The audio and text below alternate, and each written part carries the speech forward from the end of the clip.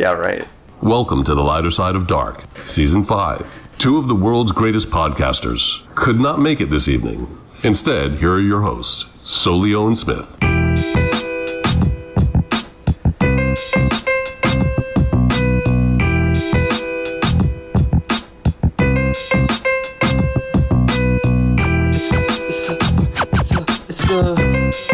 Lighter side of the dark.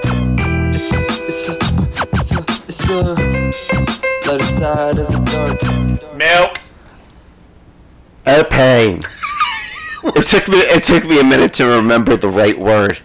And Really? then You had to remember one. It's one call out and one response. because it's not a typical, when I think of milk, I think of cookies. I think, so my brain goes there because it's just a slob. You have a weird brain. Of course. That's why we do this. So I yell milk, you yell pain, Pain. or you yell milk. Last week's milk was terrible, but I give you a chance to repent. Yeah, repair. Last week, I had that deer in the headlights look, and then I just said milk. I think, it's like Basically, as it's coming to me. You read the title on the carton. Yeah, exactly. Milk. Yeah. There we go. Milk, ladies and gentlemen. Milk. That's how canned it sounded, but Yeah. I'll get it. We're working on it. It's like if you drink it, it's bad. Oop, milk. I wanted to get right. That's exactly. I wanted to get my enunciation better, and we'll work on that. Yes. I would never recommend if you're actually getting on an airplane to yell "airplane" at the top of your lungs. Probably not. Kind of attracts attention. You get put in the overhead compartment. Get a little duct tape on the old mouth there. Mm-hmm. Speaking of flying, every time my wife and I fly, she looks at me every single time. Every time. 100%. She's never missed. And she goes, if you do that stupid joke, I will divorce you. Well, we've been married for 15 years. So I think it's a threat more than really a promise. Just sort of that's our way of letting you know I really dislike this. And I used to do with my ex-wife. I used to do it's from the Twilight Zone with William Shatner, where he sees the gremlin goblin thing out on the wing of the plane ripping the engine apart, and he looks out the window in that William Shatner-esque kind of thing, pulls the curtain back. She goes, "What's the matter, sir?" He goes, Something's on the wing. I saw it. Something's on the wing." So in the movie Ace Ventura, When Nature Calls, Ace Ventura 2, When Nature Calls, by the way, great movie. Everybody says it wasn't as good as the original. No sequel's ever as good as the original because the newness of the character has worn off, but the writing in Ace Ventura 2 was terrific. So, in the movie, Ace Ventura is doing, Jim Carrey's doing his best William Shatner imitation, which he does completely over the top. He's so good at it. So he goes, "Stewardess, there's something on the wing, something on the wing." So that's what I used to do. And then all of a sudden, later on in the movie, a stewardess walks up, and she's got a bag of peanuts in her hand, and she goes, "Peanuts?" And he looks at her completely straight face and goes, "No, I have one of my own. It's bulky, but I consider it carry-on." And then he stops and goes, "Oh, you said peanuts. Thank you." And I do that every single time. And does your wife physically slink down in her chair next to you? When she sees the stewardess coming, she's like, or flight attendant, whatever the fuck they have to be called nowadays, liberal snowflakes. She tries to get to the bathroom before the girl can get there, or the guy can get there, or the gay stewardess can get there, because they typically have to be either a woman or typically a gay man. Yeah. Not that that's anything wrong with that. No, just maybe it's the profession seems to be more of that, for whatever reason. And you've heard several of the other things I comment about airlines. We landed, I was landing in Dallas, this has been 20 years ago, and we hit hard. We hit the ground hard. And you literally heard metal on metal. You heard pieces falling off. I mean, you mean everybody's worst nightmare when they hit hard. So as we're walking up the aisle, there's an elderly lady in front of me, and the pilot's up front. "Thank you. Have a good day. Bye-bye. Thank you. Have a good day. Bye-bye."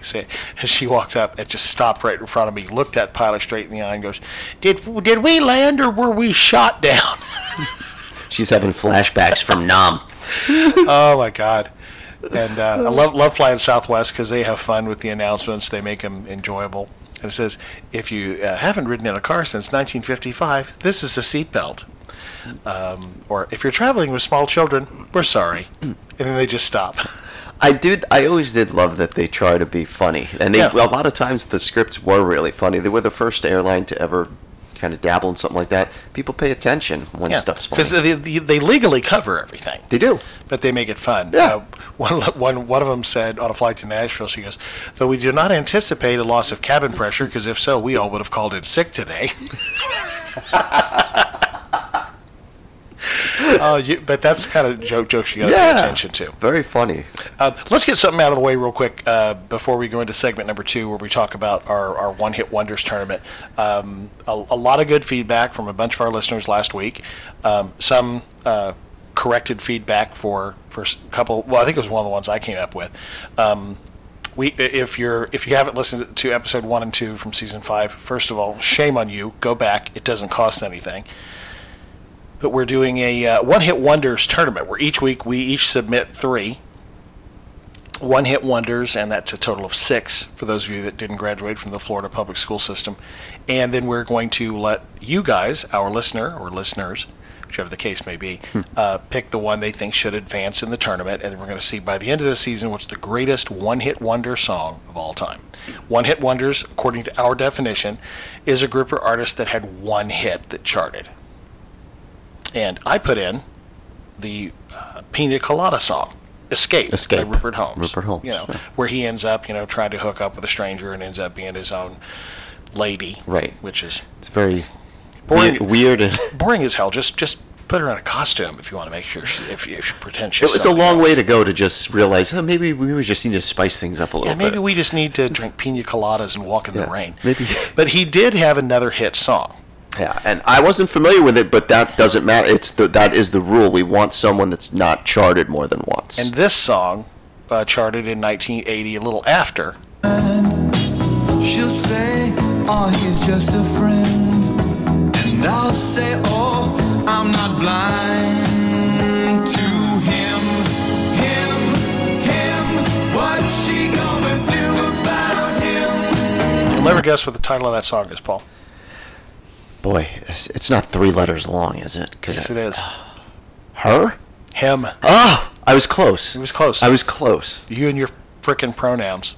I know. That's where they. Yeah. So this is a song about his girlfriend having an affair with somebody else. So this guy can't keep a relationship. Boy, this happened. Yeah, everything really Rupert Holmes writes about is pain. All this relationship pain. Oh my God! Did you see SNL this past weekend? Not yet. I usually watch it. Well, all I can tell you is Weekend Update is classic. Colin Jost. I love that. Colin Jost absolutely nails. What's her name? Taylor Swift. She was the musical guest, and instead of doing one song in the first half of the show and one song in the second half of the show, she did this long marathon song that was like freaking 10 minutes long. Like, so even more obnoxious than you were worried it would be? And of course, he opens up. He goes, "Hi, I'm Colin Jost. By the way, this week just in, if you break up with Taylor Swift, she will sing a 10-minute marathon song about you on live national TV." I love him. Him and Michael Che, they go after everybody, but you can't be mad. They just have a good way of poking at bear, but not... It comes off as likable enough. I've always liked Chevy Chase, the original Weekend Update. I only did it for 1 year, but because he could do it so straight. But Colin Jost and Michael Che together are absolutely terrific. They really are. I was I hadn't expected much because there was some tough acts to follow. The second best thing Colin Jost has ever done is Scarlett Johansson. Hey man, that means he's pretty damn good at Weekend Update. Good for the funny guys. Yeah. Although he's a good-looking kid. He's good looking and he's Ivy League. So maybe those things all together. Well, you saw him in Coming to America too, didn't you? Oh, Coming to America. No, on was it Netflix or Coming to America too? The Eddie Murphy movie. Right, the sequel. Yeah. No, I haven't watched it yet. You haven't seen it? Mm-mm. You lazy, good-for-nothing piece of shit. And Coming to America was one of my most quoted movies growing up. I'm telling you, Coming to America 2 he's in that movie. He plays the Dukes from Trading Places. He plays Mortimer and Randolph Duke's grandson. Okay. Yeah. Okay. Oh, perfect. Yeah, right. All right, That's so right. we are The Lighter Side of Dark. Thanks for joining us. It's Season 5, Episode Trace. 6, Trace, Is I it think so. 6? 3, And 4, 8. we'll be talking One Hit Wonders in Segment 2. And our Mount Rushmore for this week is famous fashion designers. We're Famous going fashion designers Yeah. of all time. You know, maybe we talk about quarterbacks and maybe we talk about food and stuff, but we can talk about fashion. Sure we can. We're very Renaissance men. I can't spell Renaissance. Nope, but we can say that's why we're on the radio, so we can just Isn't that the truth? say it. So let's talk about what's in the news this week. Politics. Is it me, or do Republicans come across as people who they want Biden to fail at all costs, even course. if what he's doing is legitimately good for the country? They just want him to fail, even though it would hurt America. Right. They just want him to fail so bad. I think the Republican Party, and it wasn't always this way, but it has devolved over the last 15 or 20 years, 20 probably, more, but into a party that is only interested in power. So they'll look at how many things Mitch McConnell has obstructed as majority leader over the years. There's just hundreds of bills just sitting there that he is ignoring, kind of like, you know, when Trump didn't fill positions, just let them sit there. Their whole job is to obstruct so that they can blame, try to get votes, try to gerrymander, do everything they can to stack the deck, stack the courts, and retain power. That's all they're interested in, so that they can keep up their corporate cronyism. That's what the Republicans are right now. They say the right things, they stick together, and they know how to appeal to their base, and that's why they know how to take advantage of propaganda. Look at all those right-wing things, the news. They're things terrific popping at up. talking points. They They get know a how to do talking it. point, they beat it to And the death until it Democrats- becomes believable. Yeah, and then because the Democrats are split between the centrists, who are corporate Democrats, more like Republicans used to be, and then the progressives like AOC, Katie Porter, and from Georgia, she's escaping me, but she's fantastic. She just eliminated all that debt. They're split. So the Republicans can pounce on that, make Biden look weak, make him look ineffectual, and they know how to message. Well, I mean, Democratic presidents with the Republican Congress and Senate have always been ineffectual, except Bill Clinton.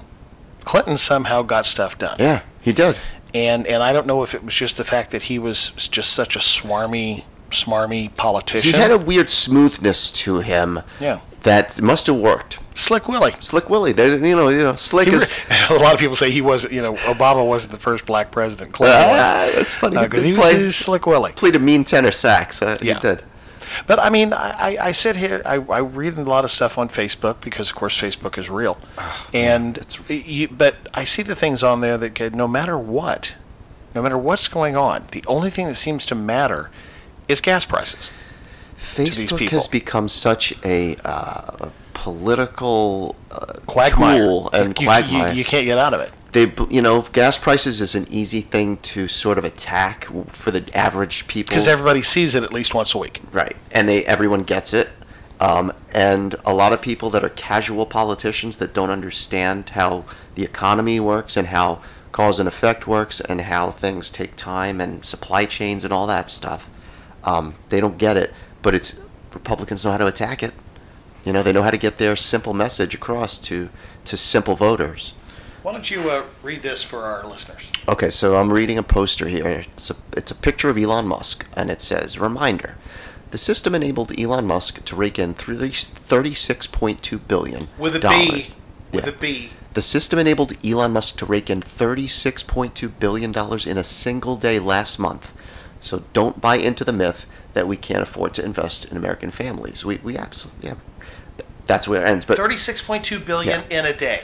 The biggest lie is that these are job creators and that we need to finance all their fucking pet projects. What they do is they con us all into basically they socialize their expenses out to us, and we all put in a little in taxes. Then they just privatize all their profits and keep them. They figured out how to game the entire country, and they know how to keep people in the dark about it by saying the right things or they just know how to work their marks. You know, they're the ultimate grifters. I'm tired of people acting like because Elon Musk paid $5 billion in taxes, he should get an award or a parade. He's a tax dodger. Dude, pay your taxes. Yeah. That's part of. He moved just his operations from California to Texas to because of tax reasons. Yeah. So he's, you know, he doesn't like to pay taxes. I have no problem with a person being creative and making money. Yeah. Zero problem with that. Somebody thinks you're a liberal. You just want everybody. No. I don't. But how much is too much when it gets to a point? And I don't want their wealth accruement to be based on them gaming the system at our expense. I want it to be based on their shrewdness, their business acumen, their ability to make profits as a, you know, isn't that what capitalism is all about? It's about how to make profits. Well, instead, they've just all learned how to keep as much money as possible and work the stock market. It's a whole different world now. Yeah, there was something else I wanted to read that I saw, and Robert Reich, who's one of my favorite economists, he really does get and understand how economy works. And he puts in November, this was November 14th, just a few days ago, the biggest culprit for rising prices that's not being talked about is the increasing economic concentration of the American economy in the hands of a relative few giant big corporations with the power to raise prices. Of course. If markets were competitive, companies would seek to keep their prices down in order to maintain customer loyalty and demand. That's the way it used to be when I was growing up. Mm-hmm. When prices of their supplies rose, they'd cut their profits before they would raise their prices to their customers, for fear that otherwise a competitor would grab those customers away. Yeah. That kind of price control used to be beneficial to the customer. And now it's like they all get together and it's price fixing. Well, I think what happens is because there's so few regulations now, corporations become too big to fail. And Excuse me, thank you, St. Ronald Reagan, for that one. That was Reagan. That was during his administration. Whether he was duped into doing it, maybe they told him, say, hey, this is what it's going to do, wink, wink. He was an actor. Yes, he became a politician. But I read Reagan's memoir. It was the thickest book I've ever read, twice as thick as the damn Bible, for God's sake, and had a lot more truth in it. And I'm really giving him the benefit of the doubt there. That's assuming he didn't know. But he enabled corporations basically to make it a lot easier for regulatory capture, which would be, eliminating their competition essentially so that they can control the market. Make it easy to just swallow up other corporations. How many mergers did you see in the 90s? Oh, why is AT&T and IBM merging? What the hell is all that? Weird. Nestle makes water now? What the fuck is that? What? Yeah. Facebook is terrifying. We need to rein this shit in.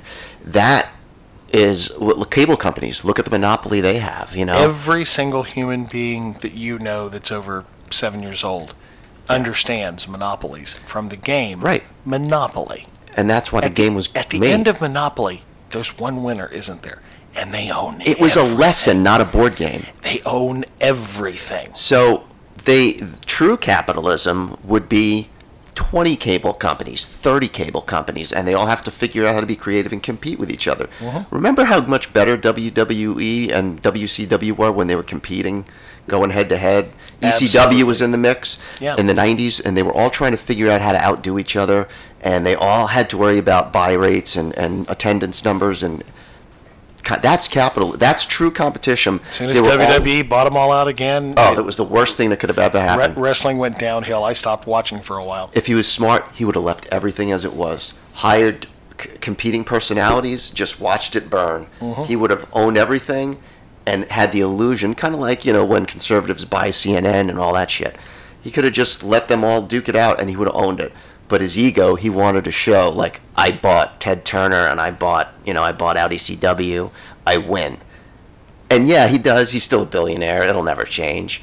But from an interest in wrestling, that's when it all started to crash. Now it's too corporate. Yep. You can't win at Monopoly if you just own Waterworks and the electric company. Yeah. got to own property. We need the ability to give more competition. You've got to put somebody in the position of going, oh, when you make that turn after free parking, I've got you. I own every property down that row. I'm going to bankrupt you. The irony there, the real estate, there's another one. I mean, what other board game can you turn over a card and mortgage it? Yeah. Because you desperately need money. And so many people didn't even, that's the thing, is they didn't even want to deal with that, so they ignored that part. They just would make up their own rules. Yeah. One of the only games I've ever seen where there's like 900 different variations on how to play. Yeah. All that tells you is nobody wanted to play the real way because they all thought it was bullshit. Oh, we played where if you rolled doubles 3 times in a row, you went to jail. Yes. We also played all the money that went into Community Chest and Chance was put in the middle. For free parking, and if you right? landed on free parking, you got it. Apparently that's not in the rules. None of that is. None of it is. I couldn't imagine not playing that way. And I used to love to just let people dangle for the last few rounds. And say, okay, listen, I'll let you. You can go ahead and stay there for free. Just give me Indiana Avenue. Oh, boy. Next time they'd give me Illinois Avenue. Yeah. Give me Kentucky Avenue. And then before you know it, boom, boom, boom, houses. Then you're Mr. Potter. Yeah. It's Pottersville. And then the game's over. And see that? It's a dark ending. So what is your opinion on the horrible, horrible instance where that poor child, Kyle Rittenhouse, that poor child, that teenager, that poor child, that innocent minor that's just being railroaded by the system? What is it about the people that poke the bear and then have repercussions for it? I don't understand. What is your intent when you show up with a weapon? Across a state line. Across a state line. With intent. I don't understand how you can. It's the ultimate crying wolf where you go slap someone, you slap someone, and then when they fight back, you're like, what? That's not fair.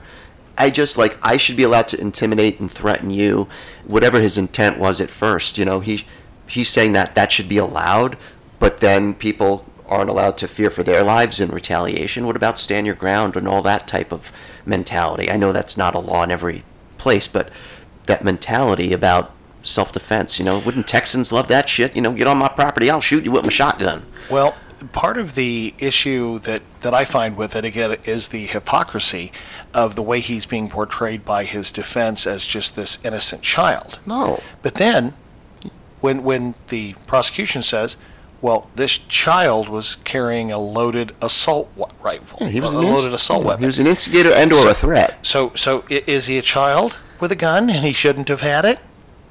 Are you saying because if you're saying that he's a child and he's a kid and he really doesn't know, then he shouldn't have access to military-grade weapons. And it is a military-grade weapon. I could argue that with somebody up one side down the Absolutely, other. It wasn't designed to kill multiple deer. Right. No, nothing automatic that repeats is designed for hunting. Now let's go to that night when it happened. Supposedly, one of the people he shot, supposedly, allegedly, as they say, pointed a gun at him and pulled the trigger and the gun jammed. So then he fired back and killed this person and went on to kill a couple other people too. Just, he got warmed up. He was like, I liked the first one so much, I went and had another. He was there. He got a taste and then he wanted the whole bird. What if that had gone the other way? What if that protester who had a weapon had shot and killed this kid, Kyle Rittenhouse, and the trial was about him now? How do you think that would go over? A protester with a gun shot an innocent young man. Right. Oh yeah, that would be an interesting one for the media to have a field day with, huh? So now you have a protector supposedly, shooting a protester, but then that's okay. To them it is because they view protesters. It's that whole black and white team mentality, red versus blue. Your guys are assholes. Your protesters are looters, and they have that simple association, and they buy into all of that cheap propaganda. They'll look at all this crime, and they'll just show whatever footage, and they'll believe that it's from Black Lives Matter. They just buy it. Canned footage, right? The same people that go on Facebook and share incorrect stats and memes, and it's.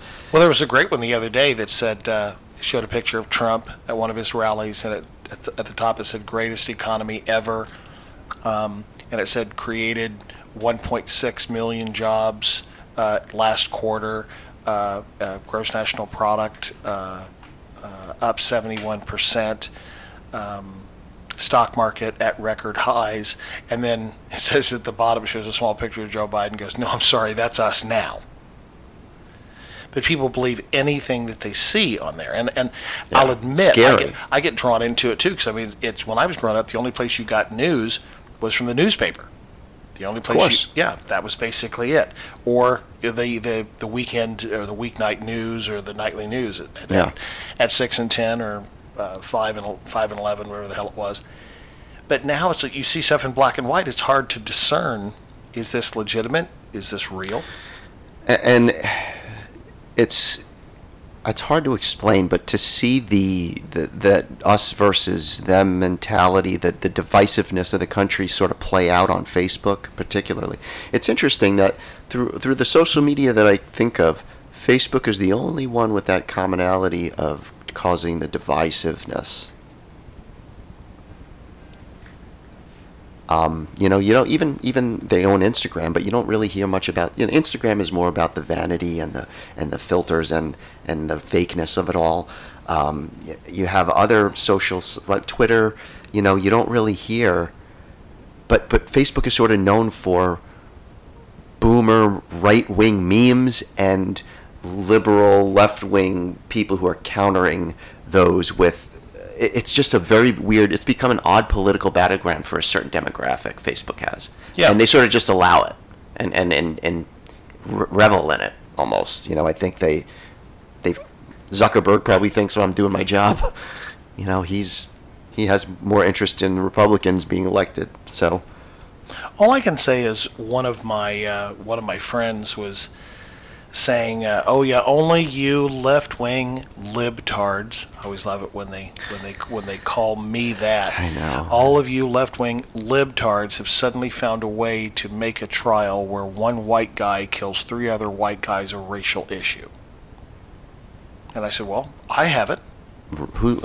I didn't once think about the race. I never even thought it never even entered my mind. But I don't think about race, and I don't see it anyway, and you don't either, so maybe that's why, because we don't we have friends of any creed, race, color. We just have friends, and I know there are people that may not be outwardly racist or exclusionary, but kind of stick to their own tribe, for lack of a better term, or have private judgments. I mean, we see them with a lot of the Trump voters sort of have terrible. that. And one thing I've noticed about Bill Maher on his show recently is he's definitely pulling more center than he used to.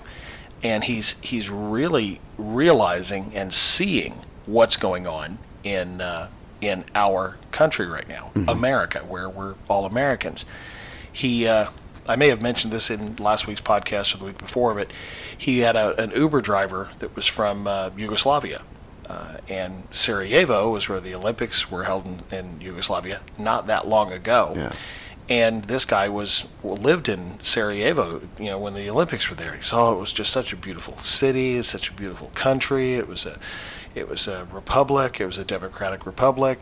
And then they showed pictures of it 3 years later when Bosnia-Herzegovina and took over, just eliminated the Czech Republic and Yugoslavia, just completely. And he said everything that was going on in my country then is going on in America now. It became us versus them.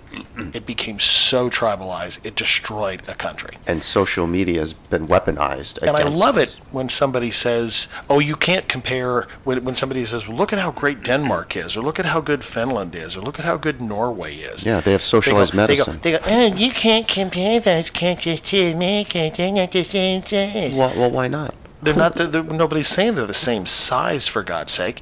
But if something works, what's wrong with stealing that idea? But also, you see what happens in these countries, and it can happen here.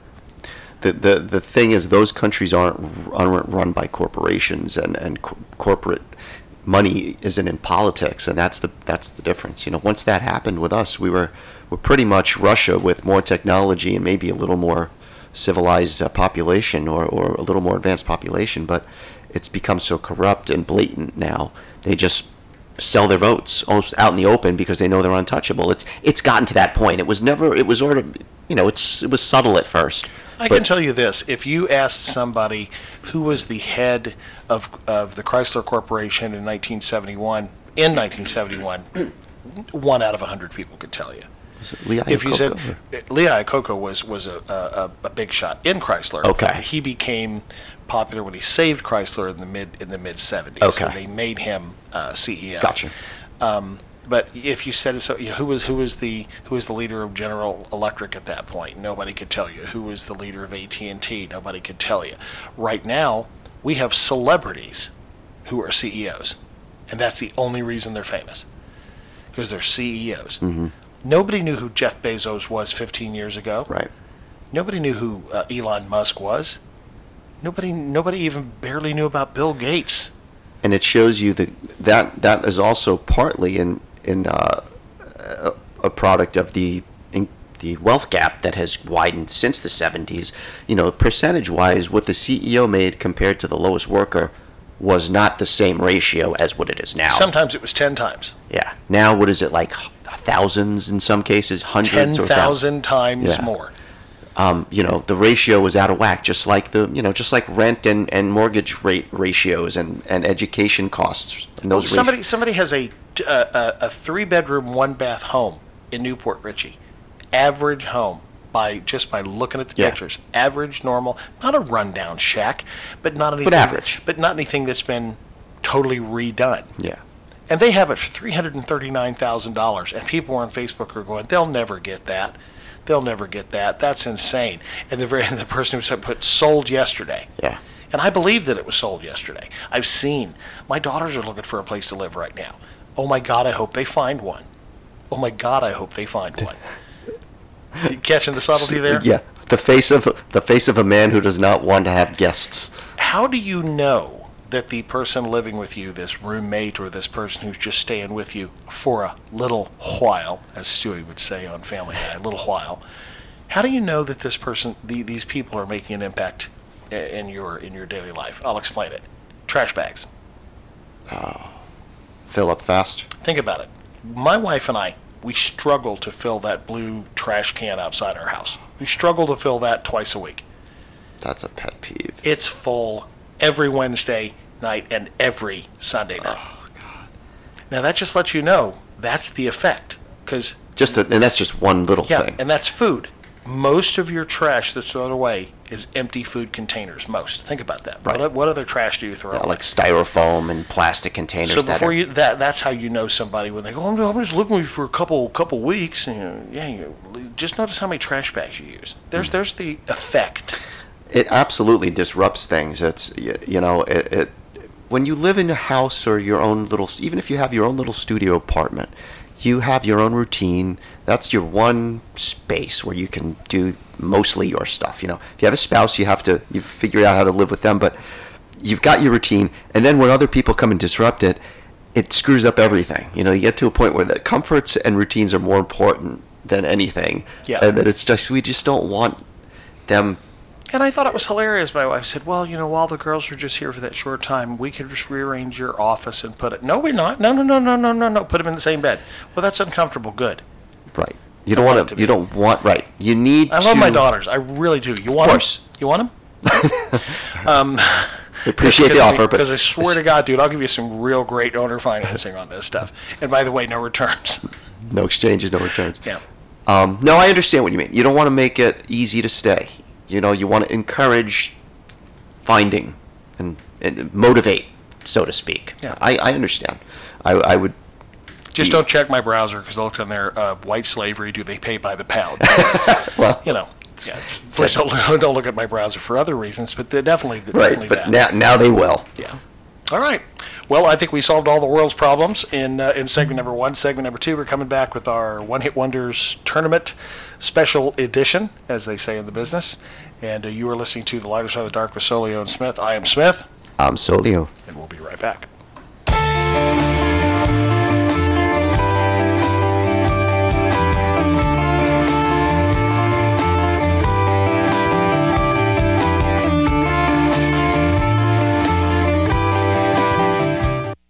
Hey Hey everyone, this is Solio from the Lighter Side of Dark, and I want to talk about my favorite bakery in the whole world, Cuppy Cakes.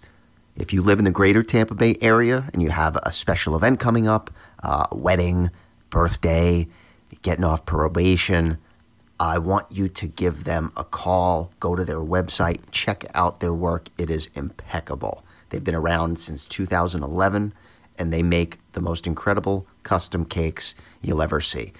www.ourcuppycakes.com, or you can find them on Pinterest, Instagram, or Facebook. Check them out today. I promise you won't be disappointed. Cuppy Cakes, where life is sweet. Looking for a unique and different kind of entertainment for your next fun event? Try a real live TV-style game show at your home or your next event. All your favorites, The Feud, Jeopardy, Pyramid, Match Game, The Really Wood Game, and on and on. This is no board game or DVD version. This is the real deal. Full-blown TV setups, just like going to Hollywood, but saving you the trip to the West Coast. All ages love game shows, and styles available to fit all budgets. Call 727-531-8880 or visit the website at gameshowparty.com and plan your next event, being the one everybody will be talking about. Game Show Party, located right here in the Tampa Bay area. Social distancing guidelines respected.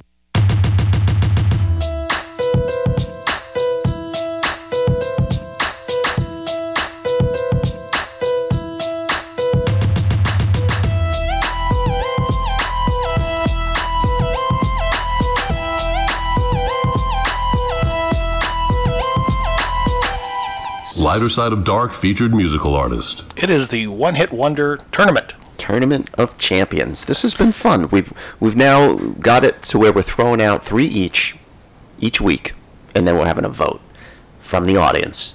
One winner moves on to the tournament. Week 1, Wild Cherries, Play That Funky Music, White Boy, which was, I think, your suggestion. That was my suggestion. Yes. Week number 2, I thought it was going to be the Pina Colada song, because that was the one I thought had the most popularity. But we had a technicality. But we found out that Rupert Holmes, had another song called Him. And Him made him ineligible. That's true, because a real one-hit you said it peaked at 6 at one point I think so, on the chart, so that would say... Strangely enough, though, out of all of our listeners, that one didn't win anyway. Okay, so it wouldn't have mattered. Okay. Don't Worry, Be Happy. Don't Worry, Be happy Now. By Bobby McFerrin, which was another. Maybe it's the whistling, it's the good moods part of it. See, we could just, if the two of us, we could be Bobby McFerrin together. Like I said, man, bring in Biz Marquee from the grave and a little beatboxing in the background. So yep, I think that's what we're. So now we got 2 in the tournament so far. We're about to drop 3 on you this week. Paul's doing great with his suggestions so far. So we're gonna let him open it up this week. All right. Who you got? I'm gonna start things off. Oh yeah, one-hit wonders from the rock and roll era, 1955 till current. Can't have more than one song charted in the top 40. Sorry, had to throw in that. No, that's good. That's just safe, so they know. Safe when usage record. Void where prohibited, your actual one-hit wonders may vary. No, just covering the basics. Basically, pretty much everything that you would expect to be on the table is on the table. I'm going to kick things off with a song by Deee Lite called Groove is in the Heart. As a matter of fact, a great dance song. Love that song. To this day has a real kind of a, I don't know, disco spy sort of vibey. It's really funky and has a cool, and for whatever reason they were never really able to duplicate that. It's such a great song. Yeah, just has a great beat and it's fun. Bootsy Collins appears. I mean, there's a slide whistle. There's a lot of good things.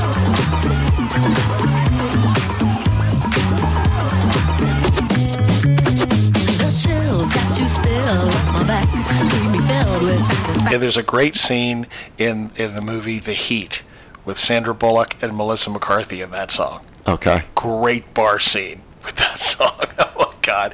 But yeah, I was again with most of these songs, most of the ones we've talked about. I was actually DJing when they were still popular. You could get them as individual songs, and this as soon as I heard it, it's just awesome. You kind of and sometimes also, you this know. is one of the only songs that has a in the song. You're right. Yeah, it does. Has the finger pop and the slide whistle. Yeah. And they just shoved it in there and said, "You're gonna love it," and we did. Yep, it was definitely a one-hit wonder by a group called Deee Lite, D-E-E-E. It has 3 E's. Deee Lite. Deee Lite. Because you can't spell it just delight. That would be wrong. That's not groovy enough. Yeah, I think the singers were A. Ron, Balake, D. Nice, So they kept it in alphabetical order, yeah, at least. pretty much. All right, so Groove is in the Heart by Deee Lite. That is it's an excellent choice on your part. All right, I've got one here for you. We're going back to 1978, 79 maybe for this one. See if you A recognize couple it. of years ago.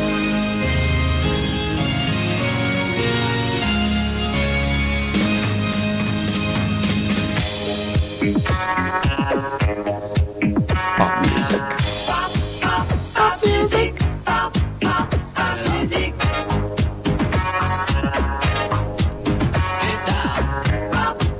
Pop music. Pop music. Boogie with a Suitcase, Living at a Disco, Forget About the Rat Race. I mean, real amazing lyrical genius. That was 1978 or 79. I think it it's was. interesting because it sounds like it's almost like it ushered in. Let's see, 79. Yeah, it sounds like it started to kind of usher in the 80s sound with it. That song, synthesizer and stuff like that. Yeah, by the group that you all know and love, M. Yeah, M.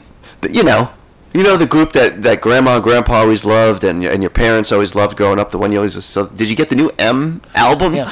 Or they'd say, "Who's your favorite artist?" Yeah, me too. Me too. Yeah. So Pop Music by M got up as high. I think was a top 10 hit, I believe. Yeah. It's and catchy. Again, I don't know why. Yeah, it's like it's one of those earwormy, annoying. Now you hear that snippet in more in like clips. It feels like in video clips and commercials and that kind of thing. It's one of those that becomes commercially popular for odd reasons.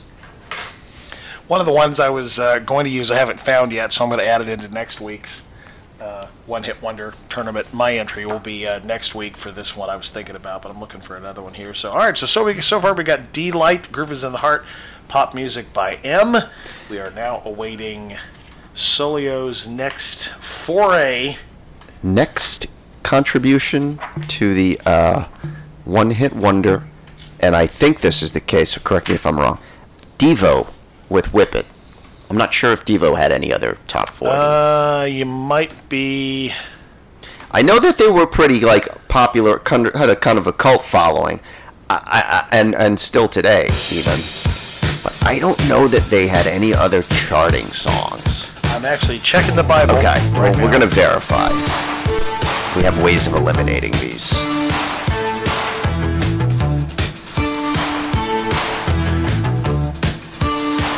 We'll go to the judges. That is correct. All right. Was their only real hit. Only top 40. Okay. That's the main. Good choice. So DEVO. I had kind of forgotten about them. Yeah, they're again trying to make music of the future and ended up making music of the 80s, but it certainly defined the 80s, which is now popular again. So they, in a way, did make music in the future. Right. All came full circle. Well, when I first started DJing in the 80s, 50s parties were the big thing. Sure. The retro would have been like that 25, 30 years. And then when I was DJing in the 90s, 50s was still the retro party. And then we got into the 2000s, and then it was kind of then disco. People realized there were other decades. Disco became popular for about 15 years, so themed parties were disco, and now it's 80s. Mm-hmm. Yeah. And I'm starting to hear 90s creep in now. It's the beginning stages of 90s being the cool throwback with the requests for Backstreet Boys and NSYNC, and it's starting to shift. But 80s is any decade party can be fun, honestly. But you have to wait till that decade becomes in demand. 2000s we're not there yet. I'm sure it will be eventually. We'll be having people want to hear Lil Jon, and okay, all right. Yeah, You mean okay? Yeah, that's what you mean. Okay. So so I think that's a good choice. DEVO. So you're going to that 70s and 80s realm. Well, I'm going to keep us in the 80s for this next one-hit wonder, and the opening guitar riff of this song is just so cliche 80s. I hope you're ready. Sure. Oh yeah. We're going to the ballet. Not just any ballet. The Spandau Ballet. God, this song is just, the only missing is like a big bottle of log cabin syrup. And it really is still popular. I still hear this on adult contemporary radio stations, which tells me the algorithm makes them keep it in the rotation for some reason. It's odd. It's really an odd phenomenon. I can tell you that not really. I'm going to ask you as a DJ, you ever had luck with playing it as a slow song and having it work? I've never played it as a slow song because it's never been requested. Okay. Even though I feel like the 80s makes this out to be some kind of slow song, I don't think it is, and I wouldn't play it. I was DJing a wedding reception at the old Santa Madeira restaurant, which was that old boat that used to be right by the water. It was a big, huge sailing ship by the water. And it was a really terrible place to play as a DJ. Yeah. And so I was DJing a wedding there one night, and somebody requested a song that was track 16 on Totally 80s. So I put in the CD, tracked it up to 16, hit play. Track 15 is Spandau Ballet's True. Okay. I actually hit that by mistake. Whoops. And the song started playing. People got up from their seats and flooded the dance floor. Really?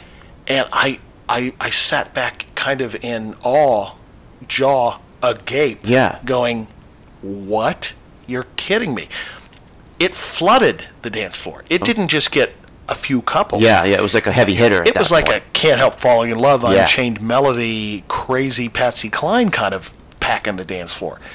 And I thought, oh, shit, I got to add another song to the heavy hitters list. Right. This thing worked like crazy. It's never worked since. Interesting. Never worked since. Worked that night. Never worked That since. is so weird to me to think that it worked, because I feel like it was always portrayed that way. To me, it's more just like you said. You want a bowl, thing of syrup. It's just a sappy ballad, a sappy Europop kind of ballad. That's how it comes off to me. 80s, overproduced, typical stuff.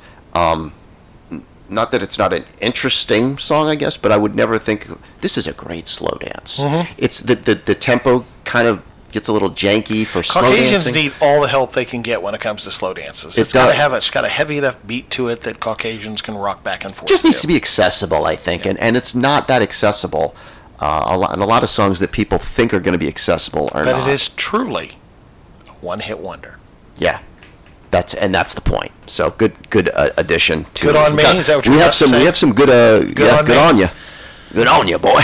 All right. Got What some, is your heavy third hitters. and final offer? Let's see here. Foray into the tournament here. All right, I'll throw out. Boy, what do I want to put in there?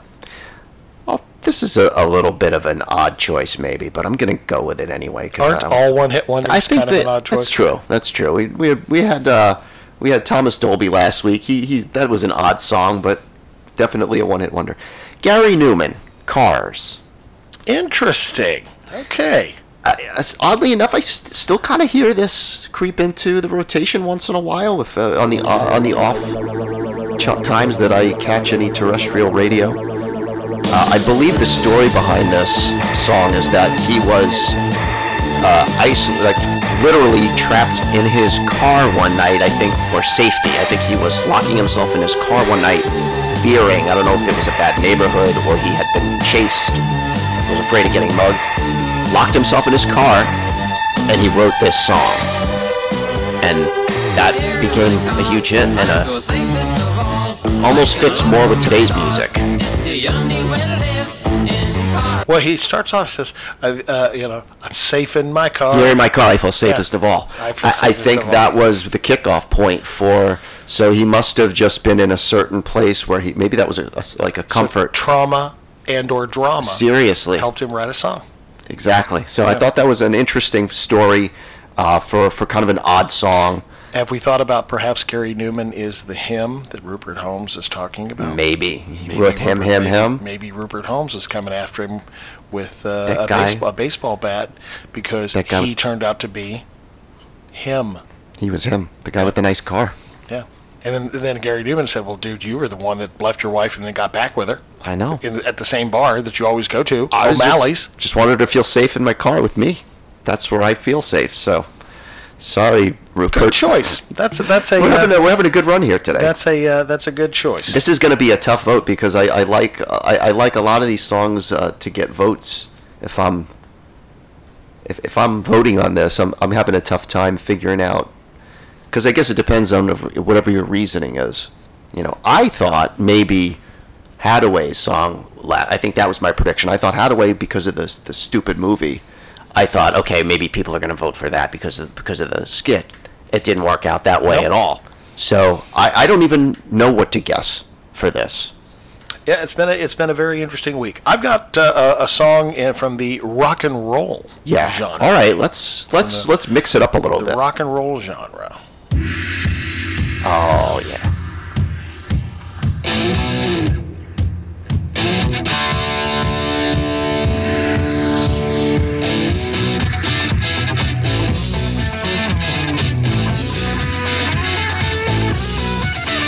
This was on an 8-track tape I had in the 70s called Southern Fried Rock. I could totally see why it was called that. By Ram Jam. Ram Jam. Take it away, lead vocalist. Whoa, Black Betty, bam lamb. Whoa, Black Betty, bam lamb. Black Betty had a child. Bam lamb, the damn thing gone wild. Bam lamb, she said a word not of mine. Bam lamb, the damn thing gone blind. I think she had a child and the damn thing gone The damn wild. thing. A remake of a really really old song is that is I had found out, and I guess that explains kind of the lyrics that seem a little maybe insensitive would be the term. Are you saying it might be a race record? Maybe a little racially charged. Well, race records that you might be saying there, But Paul? yeah, but as it turns out, it's like a really old song back when that was kind of, everyday conversation, I guess. Yeah. So, but what an incredible musical interpretation of it. That lick, you could see why they were a jam band, though. They probably were messing around one day, and that was such a great opening lick. You gotta build. Yeah, when I think song. about that song, I lost a trivia round on that song because for some strange reason they were asking for the artist, and I said Sweet, the group that did Ballroom Blitz. Okay. Because I get Ballroom Blitz and Black Betty because they're both Sometimes double B's. wires get crossed in the Double brain. B's. I have that problem with certain things that I always mix up that really, from the outsider, you're like, what? But your brain has decided. I can tell you right now that my brain has an issue with people or things that start with the same letter. Okay. For the longest time, I could not think of the actor's name, Vince Vaughn. I always loved him as an actor. I think he plays the same guy in every movie. But Yeah. I could never think of his name. So the double V. consonants or Same thing with Helen Hunt. weird. You I would could- think that would be a mnemonic device almost. Melissa McCarthy. Right. These are actors and actresses that I love. I think they're great. I think they're funny. I Right. think they're great. But I have a hard time remembering their name, and I had to really beat that stuff into my head. Yeah. So Black Betty and Ballroom Blitz, same thing. Ram Jam, Black Betty, Ball Blitz. Yeah, that's a mouthful there. Ballroom Blitz was remade in the Wayne's World movie by Carrera. Tia Carrera. Tia Carrera. Was, she definitely screamed a lot in that. Oh yeah. I don't know if she definitely had I'm not into Asian women, but she was. Oh, she was gorgeous. beautiful. Definitely was very and kind of an odd choice for the time. Like, I mean, I'm a heterosexual white male, and I'm not into Asian girls. Figure that out. it's weird to say. I know it sounds horrible, but when I see like a 20 to 30 something Asian girl, I expect to see like a gray-haired white dude, like a tubby white dude. There's a Thai food truck that my wife and I love.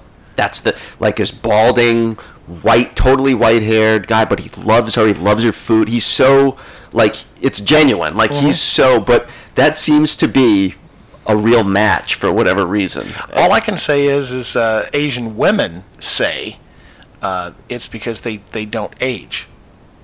That they always look young. They do And seem that to have good genes. They're appealing to older white males because they are young. And people don't realize, in porn, the most often searched for word on porn sites is not anal, it's not gangbang, it's teen. Oh, God. It's the truth. It's absolutely the truth. That's It is kind the of most sought after, really most searched word in yikes. porn is teen. That's kind of makes me feel a little Creepy. Yeah. But you have to go, have I ever? Yeah, sure. But, it's not like my thing, but that is the most often searched word in porn. It has Interesting. nothing to do with, golden showers or crazy crap like that. Or fisting with a pH, whatever. Right. Teen. The pH. That's what makes it sophisticated, I Teen. think. It's the pH. And I've seen plenty of beautiful young girls. I don't want to talk to them because I just, they're just vapid. Yeah, I mean, it takes... there's not a lot of people in general I want to talk to. Young people, they're in such a different place. Young girls, they're finding their way. I would be so bored. What's really funny, though, is every imitation that I ever do of a young girl sounds like this. Yes, you're very flattering to them. I know how much you love them. I'm a millennial, Gen Z, whatever. It's... Well, the ones on their phone. And just imagine their eyes completely rolling back of their head. All you see is the white of their eyes. It's actually oh my God! rolling back. What you said was so racist. Doing Why? like Because I laps backwards. said Dr. Martin Luther King Jr. was a civil rights leader. Yeah, I can tell by your tone of voice you're racist. Whatever. Yeah, just looking for... Let's find the real issues first before we start attacking words and connotations and intent and canceling the world. Yeah, intent. All right, so our 6 choices for this week. Your 3. All right, we got Deee Lite with Grooves in the Heart, DEVO, Whip It, and Gary Numan, Cars. My 3, Spandau Ballet's True. Pop Musik by M. Pop. And Black Betty by Ram Ram Jam, or African American Beatrice, whatever you want to call her. Whatever's the right thing to say. I think they were just jamming out to a lick, and they're like, "Oh, then this works with it." That's a nice mix. We got all we got dance. We got a lot of 70s and 80s in there. Mm-hmm. We got a lot of 70s. We also have a and dance. 80s We also got a rock. Something might emerge. Curious though, in your opinion, which decade produced more one-hit wonders? Do you think the 80s or the 90s? I feel like I want to say the 80s, but I could be completely wrong. I think it's. I always lean to the 80s. There was a lot of one-hit wonders out of the 80s. Rap in the early 90s. There was a lot of one-hit wonder rap songs. Not even rap groups, but rap songs. Yeah. That had hits. And a lot of things on pop radio. There's always that risk of, especially now, like things just come and go so fast. So you just don't know. I'd have to go back and look through the 90s, but it's possible that there are more, but because there were so many, some even just fell through the cracks. I mean, the charts seem to change over quicker now than they used to. I don't know if that's... I know one of our listeners who's a high school friend of mine, Wayne, quotations, Wally Evans. He was a Wally. Let's just explain it. Wayne Evans. If ever there were a Wally there was. He literally went by Wally. Everybody called him Wally. He was basically a skinny white guy, afro, glasses. If Urkel was a white guy. Okay, that sounds about. That's what a Wally. Likable, really nice guy. Ended up being voted class president. Because everybody liked him. Oh, good for Wally. He was a good dude. He was a good dude. And we're still friends to this day. We talk on the phone periodically, and we're on Facebook. Well, he commented that, no. Thomas Dolby had a lot of other hits. In his rotation, he did. And I said, like, name one. And he listed like 3 album cuts. I said, no, in this case, nobody could be a one-hit wonder because they released 12 songs on an album. I know. You can't go with deep cuts. We're talking hits here. Yeah. He's the one that brought up Him by Rupert Holmes. I'll give you that one. So that one's been eliminated. We'll eliminate that one. No, and I want that. I want anything. If we ever miss where something they had a song second song that charted, even if it was for a week, I would rather not have it in there because from a technical standpoint, I think there's enough songs to where we can exclude those types of on the fence ones. So that was a good catch. Charting is a weird phenomenon. It is. Because what do you think is the greatest party song of all time? Oh, Me, it's boy. Old Time Rock and Roll. Yeah, that's That one packs the dance floor every time I play it. Really, any age that will work. Right. So that's a good choice. That song only got as high as 37 on the top 40. Yeah, the correlation and Play That Funky Music, you said, I don't think was a very big hit. No, on the actually, charts. no, it did number one. Oh, it did? It did go number one. But how long? It wasn't there that 3 long. weeks. Okay. Yeah. So that almost seemed like, well, it was a one-hit wonder, but it seemed like it would go away after that. Yeah. And I guess somehow, we could call that a one-hit number one. A one-hit number one. Yeah, I mean, that maybe that has slightly elevated status because of that fact. Well, it's made it into the tournament so far. I wonder. I don't know. I get, like I said, this is going to be a tough one this week. It may have to come. It may come down to just people's musical tastes by the end. You know, that could be it. I don't really know what the criteria for voting has been, but that's why I'm interested to see what does eliminate or what does make it to the end, because this is, you know, it's really, we're going by audience vote, not by our vote. We're just sort of throwing them out, and they're gonna hit it. They're going to have a lot to choose from by the time we get to the, because I think with the last 4 weeks of the season, that's when we start doing the tournament. I mean, we could always consider, like, eliminating. We got to get a dry erase board and do a bracket. Right. So we can like, see we it. may have to do this tournament again where we, you know, take out some of the finalists and then give another run with an official bracket and see what would come out from the rest of it. If We could have people like, we could print out the brackets, put them on our website, and people could print out the bracket and see which one they think is going to win. Right. They win a trip to Cancun or some shit like that. yeah, we can get really fancy with Dude, this I'll one give and away a wonder shit. vacation. I'm just that kind of guy. You're not afraid to give away a vacation, I ain't and people, I hope, are not afraid to go on one. I ain't a scared. Mm-mm.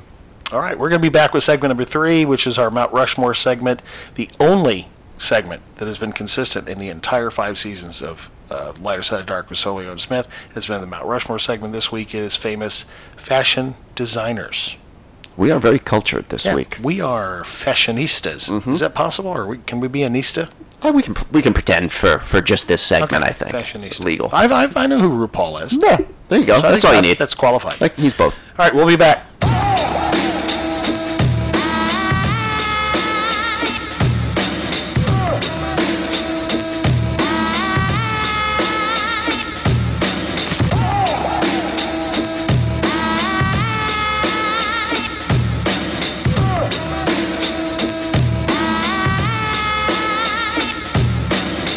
Do you have old furniture that you just don't like anymore? Instead of throwing it away, donating it, or selling it at a yard sale, then spending hundreds, if not thousands of dollars on new furniture, consider having your old furniture redone. My wife and I did, and we don't regret it. The bedroom set was great, it was well built, just the old oak finish was not only worn out, but outdated. The good people at Obsessed Distressed Furniture took them and made it look like we had a whole new set, and it was a lot less than paying for a new one. They can do just about any color combination, and adding that distressed look is really in style nowadays. From bedroom sets, dining room sets, to even a simple coffee table and end tables. Whatever your needs, they even sell furniture they've already completed. So visit their website at obsesseddistressed.com or call 352-600-8221 or look them up on Facebook. Obsessed Distressed Furniture, making your old furniture new again. We abide by all CDC and COVID restriction requirements. Hey everyone, it's Solio from the Lighter Side of Dark. Let's be honest, 2020 has not been a lot of fun so far, and we could all probably use some laughs. When I need some laughs, my favorite place in the world to be is at Side Splitters Comedy Club in Tampa, Florida. Live stand-up comedy every Wednesday through Sunday night. Nationally touring acts. There's even acts you've probably never heard of that are hilarious. If you've never seen a live stand-up show, I want you to go. They are so much different in person, and they are so much better. You feel the energy. You really feel like you're part of something special. Sidesplitterscomedy.com. You can get your tickets online. You can pick out your seats online, so you can sit wherever you want. If you want to be in the back because you're afraid, that's fine. You can do that. Go to sidesplitterscomedy.com and grab your tickets today.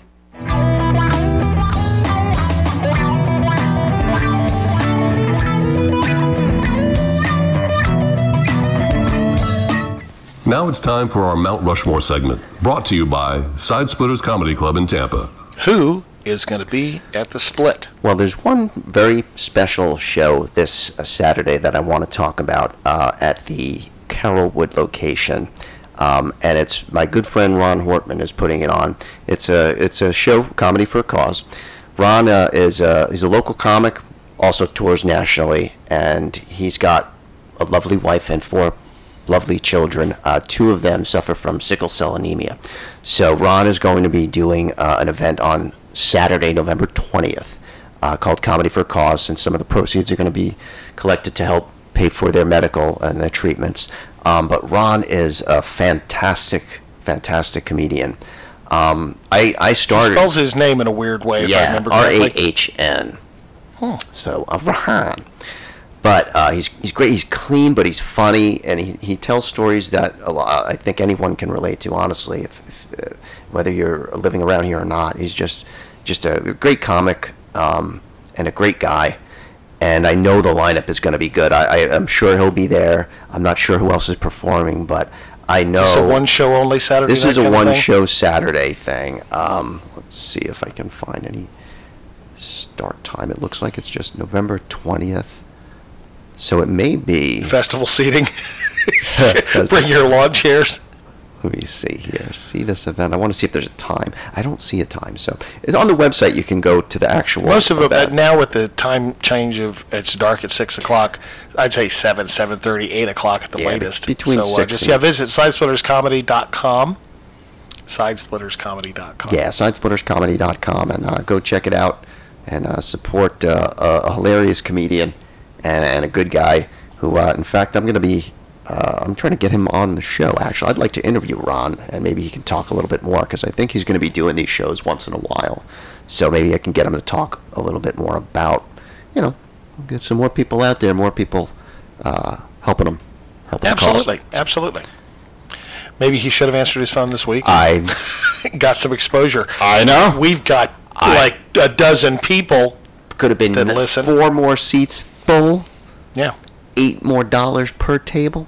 I'm telling you what. Raking it in. 2 drink minimum. Forget it.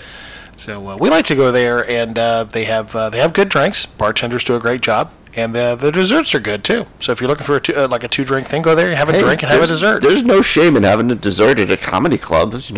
Sometimes you get a sweet tooth. It's not a good idea to get them to do a spit take though, and you end up shooting cheesecake out your nostrils. That's true. Maybe get it towards like the check drop. I've seen that. I've actually seen that. It's not pretty. Oh, I believe it. You catch someone at the wrong time. Not pretty at all. All right, the Mount Rushmore. Mouse Rushmore? Mount Rushmore. You said you were so excited to talk about fashion, yeah, I think. because you know me. I know you. This is it. This is what we've been... We are feeling fabulous, Yeah, I guess. I saw the movie Birdcage. Right. One must have a hint of color. Of course, one must. And but I can't think of the movie now. With the Devil Wears Prada. That was Devil Wears another Prada. one. That's a good one. So that was popular. So, yeah. So Did that one have Meryl Streep in it? That was the one where Meryl Streep was in it. Yeah. Never saw it. She's like one of my least favorite actresses. She seems so cold. She to looks me. angry all the time. She does. I feel like she is. Like she's gonna yell at me for something. Yeah. I always get her and Glenn Close confused. They do have. That's weird. Well, same era, sure. And Light, at least when I think of them in their prime, like when I think of Fatal Attraction, Glenn Close. Glenn Close. Light I always hair. picture her. I will not be ignored. Oh my Ugh. gosh, scary. Really tapped Really into funny the crazy. is my first wife, second wife, Sheila. We saw that movie on our anniversary. Oh, fantastic. How perfect was that? That's terrifying. My God. We were divorced, I think, by the next anniversary. Go Oof. figure. Yikes. All right, so fashion and our qualifications for this is going to be obviously clothing, fragrance, style. Yeah, I guess you could, they all kind of dabble in all of it, so I think it's just fair to classify it as a little of this, a little of that. But do you have one in mind? yes, I would like to go first. Calvin Klein. Calvin Klein, CK. Good old, Iconic. Good old Calvin Klein. Calvin Klein. One of the most famous comedy mentions of Calvin Klein ever. You remember? Mm-hmm. The movie? For what yes. One of the most famous movie mentions You want me to Go say ahead. Yeah. Back to the Future. Yeah. He goes, "Why do you keep calling me Calvin?" well, that's your name, right? Calvin Klein, it's written on your underwear. The look on Michael J. Fox's face where his mom had been looking at his underwear. I love that line. Is so, like, that whole scene is so great because, like, the naivete that she has about it, like the innocence. She's like, well, it's written on your underwear. It's just great. You've been looking at my underwear? And then the embarrassment We had to follows. get you undressed to get you in bed. So, yeah, Calvin Yeah. Klein. Jeans, swimwear. I've had my share of their fragrances. Yes, That's for sure. and fragrances, without a doubt. I think at last check, the Calvin Klein brand net worth is somewhere in the 160 to 170 billion dollar rankings, with a B. Now to Elon Musk, that's 36.2 Chump billion change. in one day. I know. He gets that in a day. I know. But he still looks like he looks. So That's true. He looked even worse before the hair plugs. So Isn't if you that- can imagine. Isn't that the truth? So, all right, yes, I would go with Calvin Klein. I think over my lifetime, I had a pack of his underwear. I think I got as a Christmas gift in one of those gift exchange things. And had a pair of Calvin Klein jeans that I saved up Sure. for in the 80s. Oh, yeah. Saved up for those bad boys. Wore the shit out of them.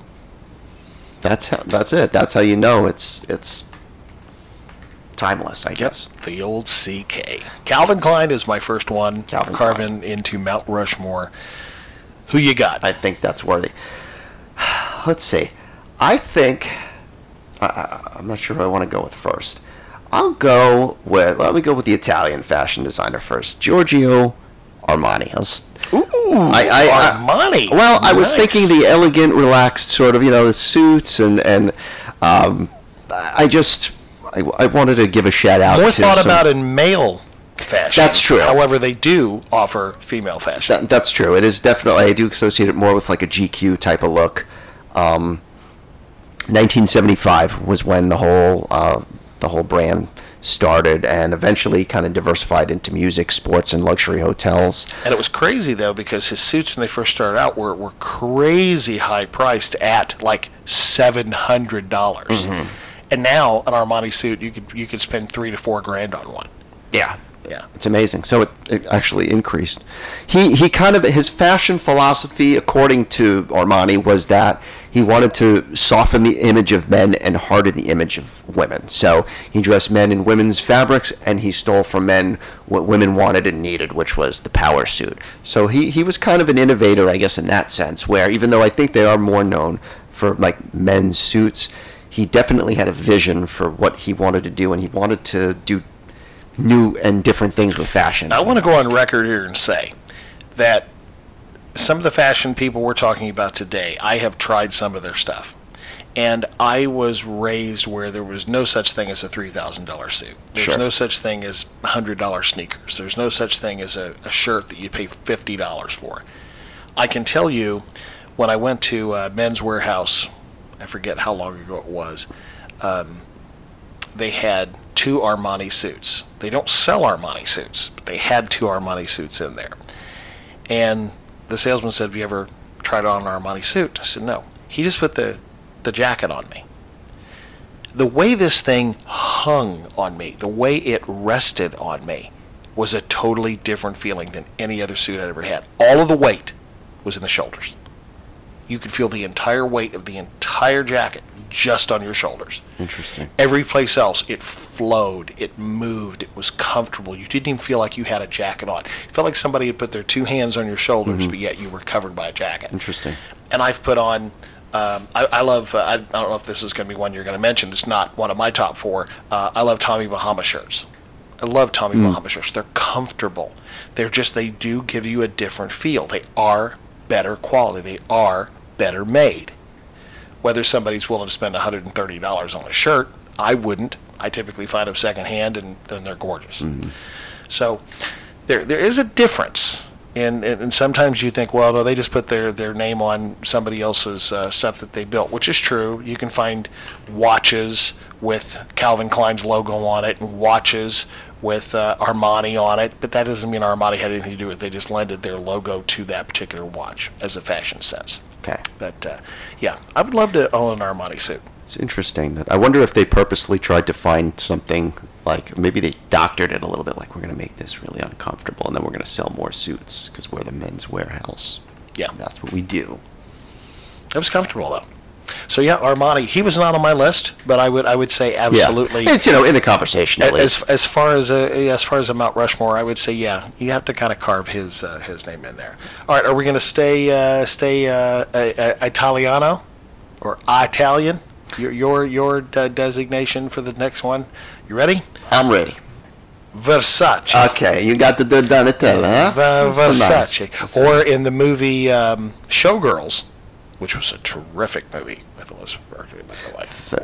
I think of the acting, and it's all I can ever think of. Yeah, the acting. I think of the performances. Gina Gershon, best supporting actress without a doubt. Just her bra was definitely supporting motivations. a lot in Her that method movie. acting was just incredible. Yeah. So in that movie she calls it Versace. Versace. Yeah. Oh God, poor girl. And he goes, no, it's pronounced Versace. Oh, really? I thought it was Versace. It's like, well. Oh, poor naive little girl. Versace. Yeah, I mean, you're talking about some real high fashion, and I think he was one of the ones that gave away a lot of dresses to a lot of movie stars. So she knew how to kind of get her name out. with the simplicity of saying, when you're asked who you're wearing, make sure that you say Versace. Yeah. Giving him gowns of several $1,000s. Absolutely. Just so they would say Versace. Yeah, definitely. Versace. Who doesn't know that? Yeah. And of course, he ends up getting killed on his front stoop.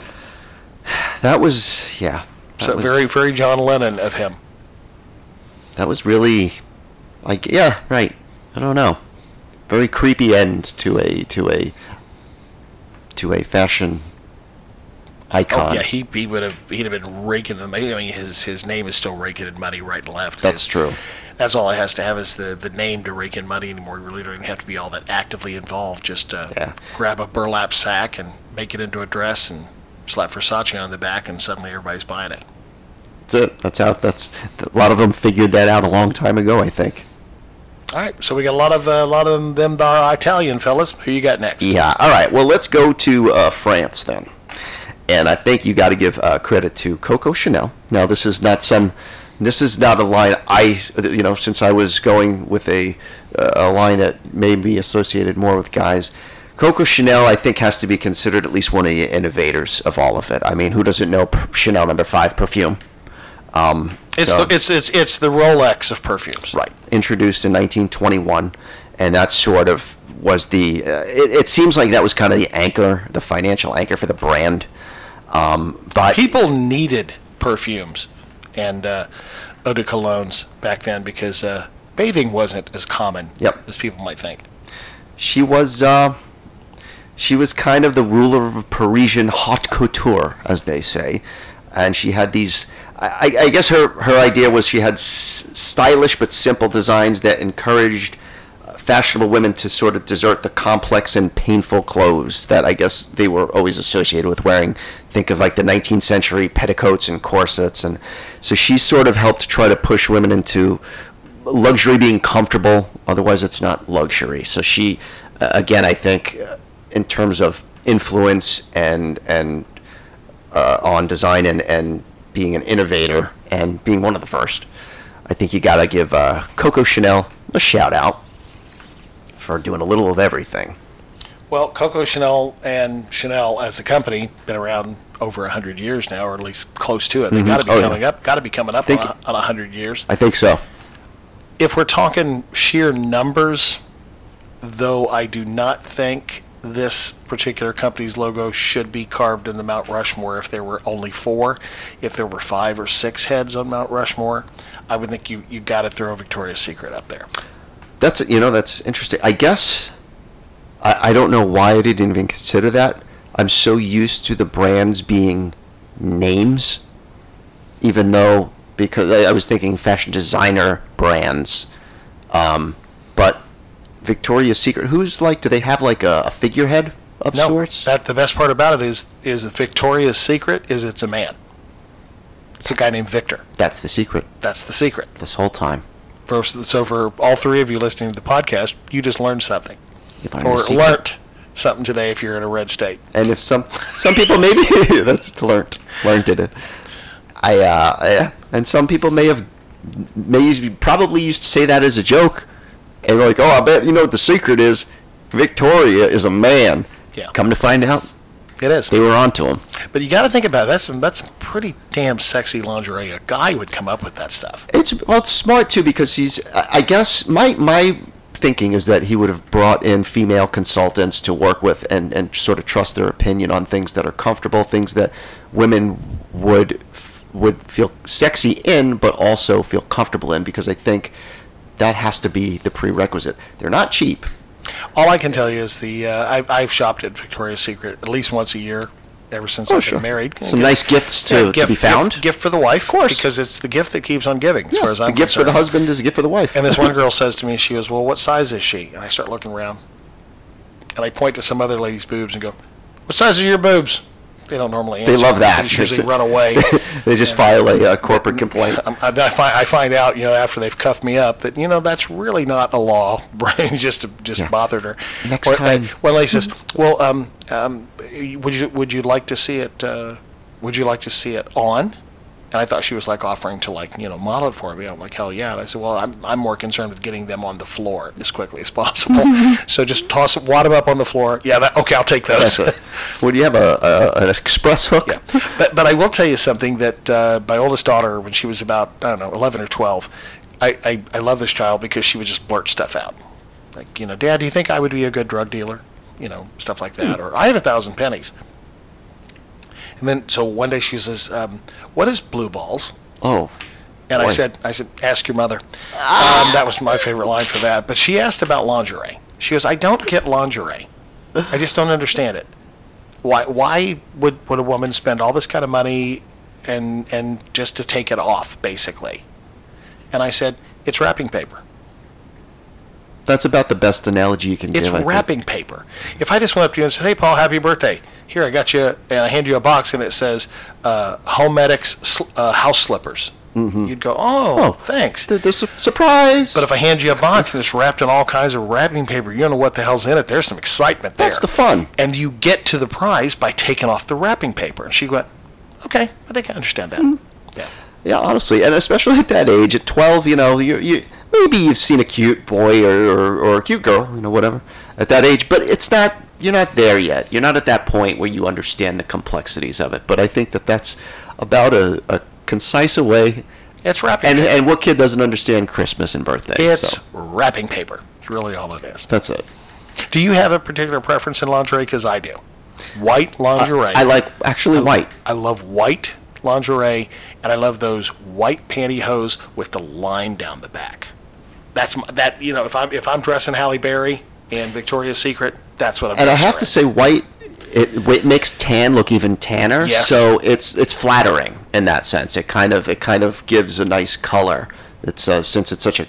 I guess I could say, because I've been with more than one woman. Hard to believe, married more than one woman. Don't say that. It's the truth. And skin tone has a lot to do with it, though. I've seen some black women wear white lingerie. I'm like, oh my God, wow. But I've also seen black women wear various colors. Purple? It's like, like blue and even yellow and red.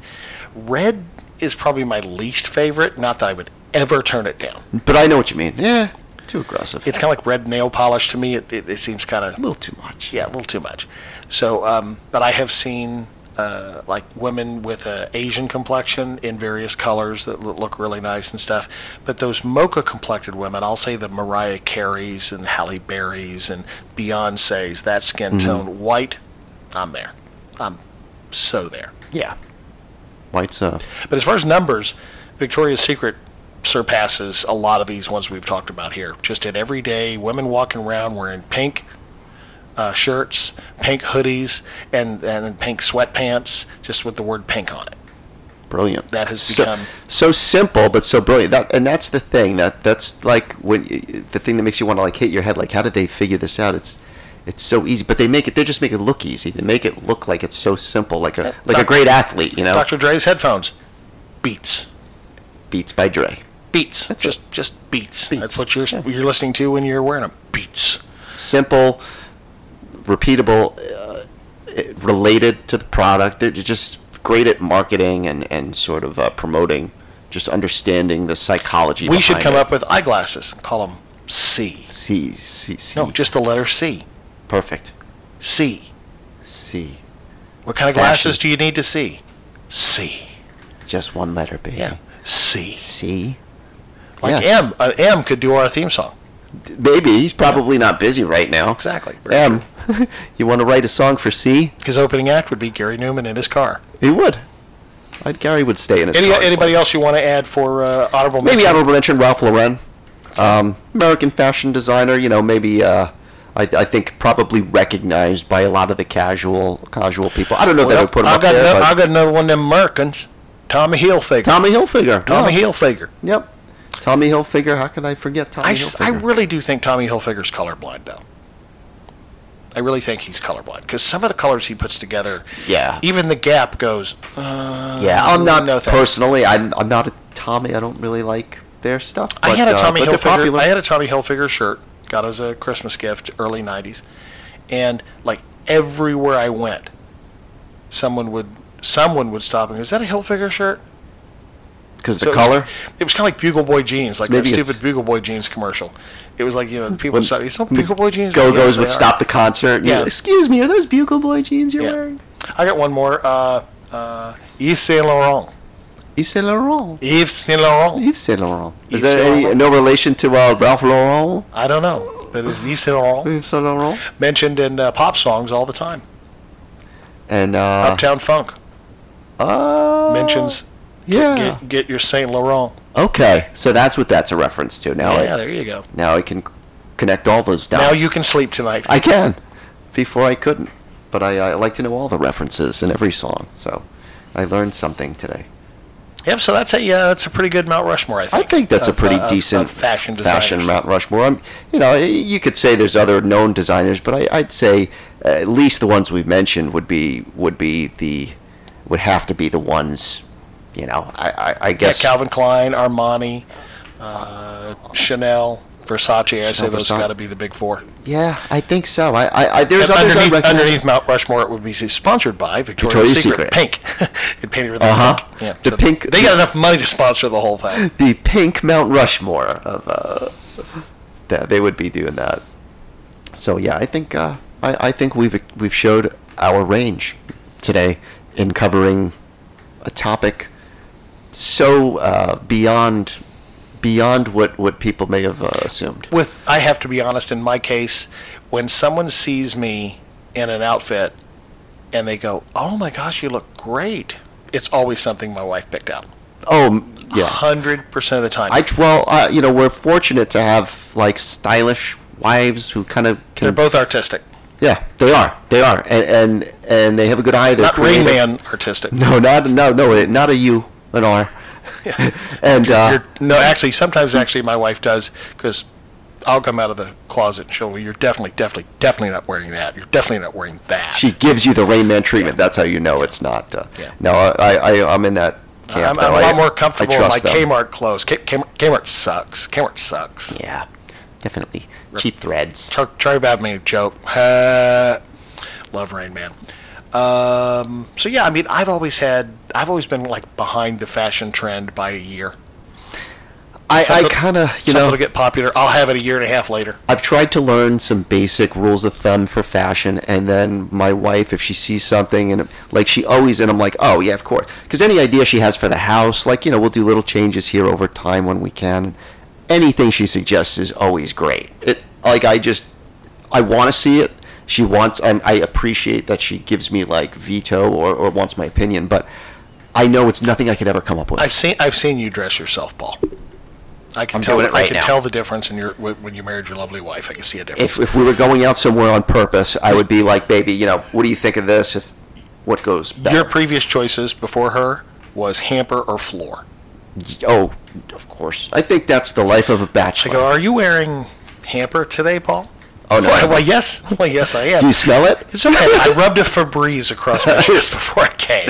Do you get a whiff of hamper? Exactly. So, all right. Great show. It was fun. This was fun. Yeah, Good I show. never thought Episode 3, Trace, if you are speaking El Spanisho. And we talked about fashion and companies that make purses even. Who knew? Yep. Didn't even expect it. And we will be listing the 6 one-hit wonders on our Facebook page, and we would love your input. Yes, vote for your, I guess, I don't know, favorite, or vote for what you think should advance. Yeah, the one that you think is really the biggest one-hit wonder of the 6. Yes. We had a couple slow songs on there, and then a rock song, and some stuff from the 80s. So I like to just throw a bunch of shit at a wall, see what sticks, and see what gets all the it'll be votes. fun. Next week, episode 4 is going to be Dead Man's Dinner Party. Oh, it's been a while. Yep, we do Gotta one of start these. thinking. We do one of these per season, where both Solio and myself talk about 3 guests. And it doesn't have to be 3 men. It just rolls off the tongue. Yep. Dead Man's Dinner Party. Dead Man's Dinner Party. Play a little Oingo Boingo to lead us in. Yeah. But yeah, so we're going to be talking about 3 dead people that we would invite to a dinner party, and how we would appreciate their interaction to be. It's always one of my favorite segments. I'll have to start thinking about that today. Next week's Mount Rushmore is still undetermined. We will figure out something, I'm quite sure. Oh, absolutely. On the fly, as we do. So, Solio, where can they find out more about Go us? to, if you're on that Meta Facebook thingy-bop, you can search for us under LSD Podcast, or you can search Lighter Side of Dark. You can go to the website at lightersideofdark.com, all the same, so all spelled normally. You can email at us if you want to yell at us, or suggest at us. Get into our Vote at us. viewer mail. Get into our viewer mail. Listener, that's singular, listener, at lightersideofdark.com. So say hello, drop us a line, ask us Good a or bad? question. Good or bad, yeah, whatever. Feedback. We will absolutely. We take understand complaints. that it's free speech goes a long way, and that doesn't always. That one guy was pleasant ticked off 'cause he said something nasty to us, and I took his Twitter handle and put it on a gay bar website. Well, I mean, you're just trying to help them find a date. I was just being playful. Yeah, it's just helping them get free drinks. Exactly. Oh, jeez. Well, Solio, it's been a pleasure working with me. Oh yeah, it sure has. We will see everybody next week. Take care, everyone.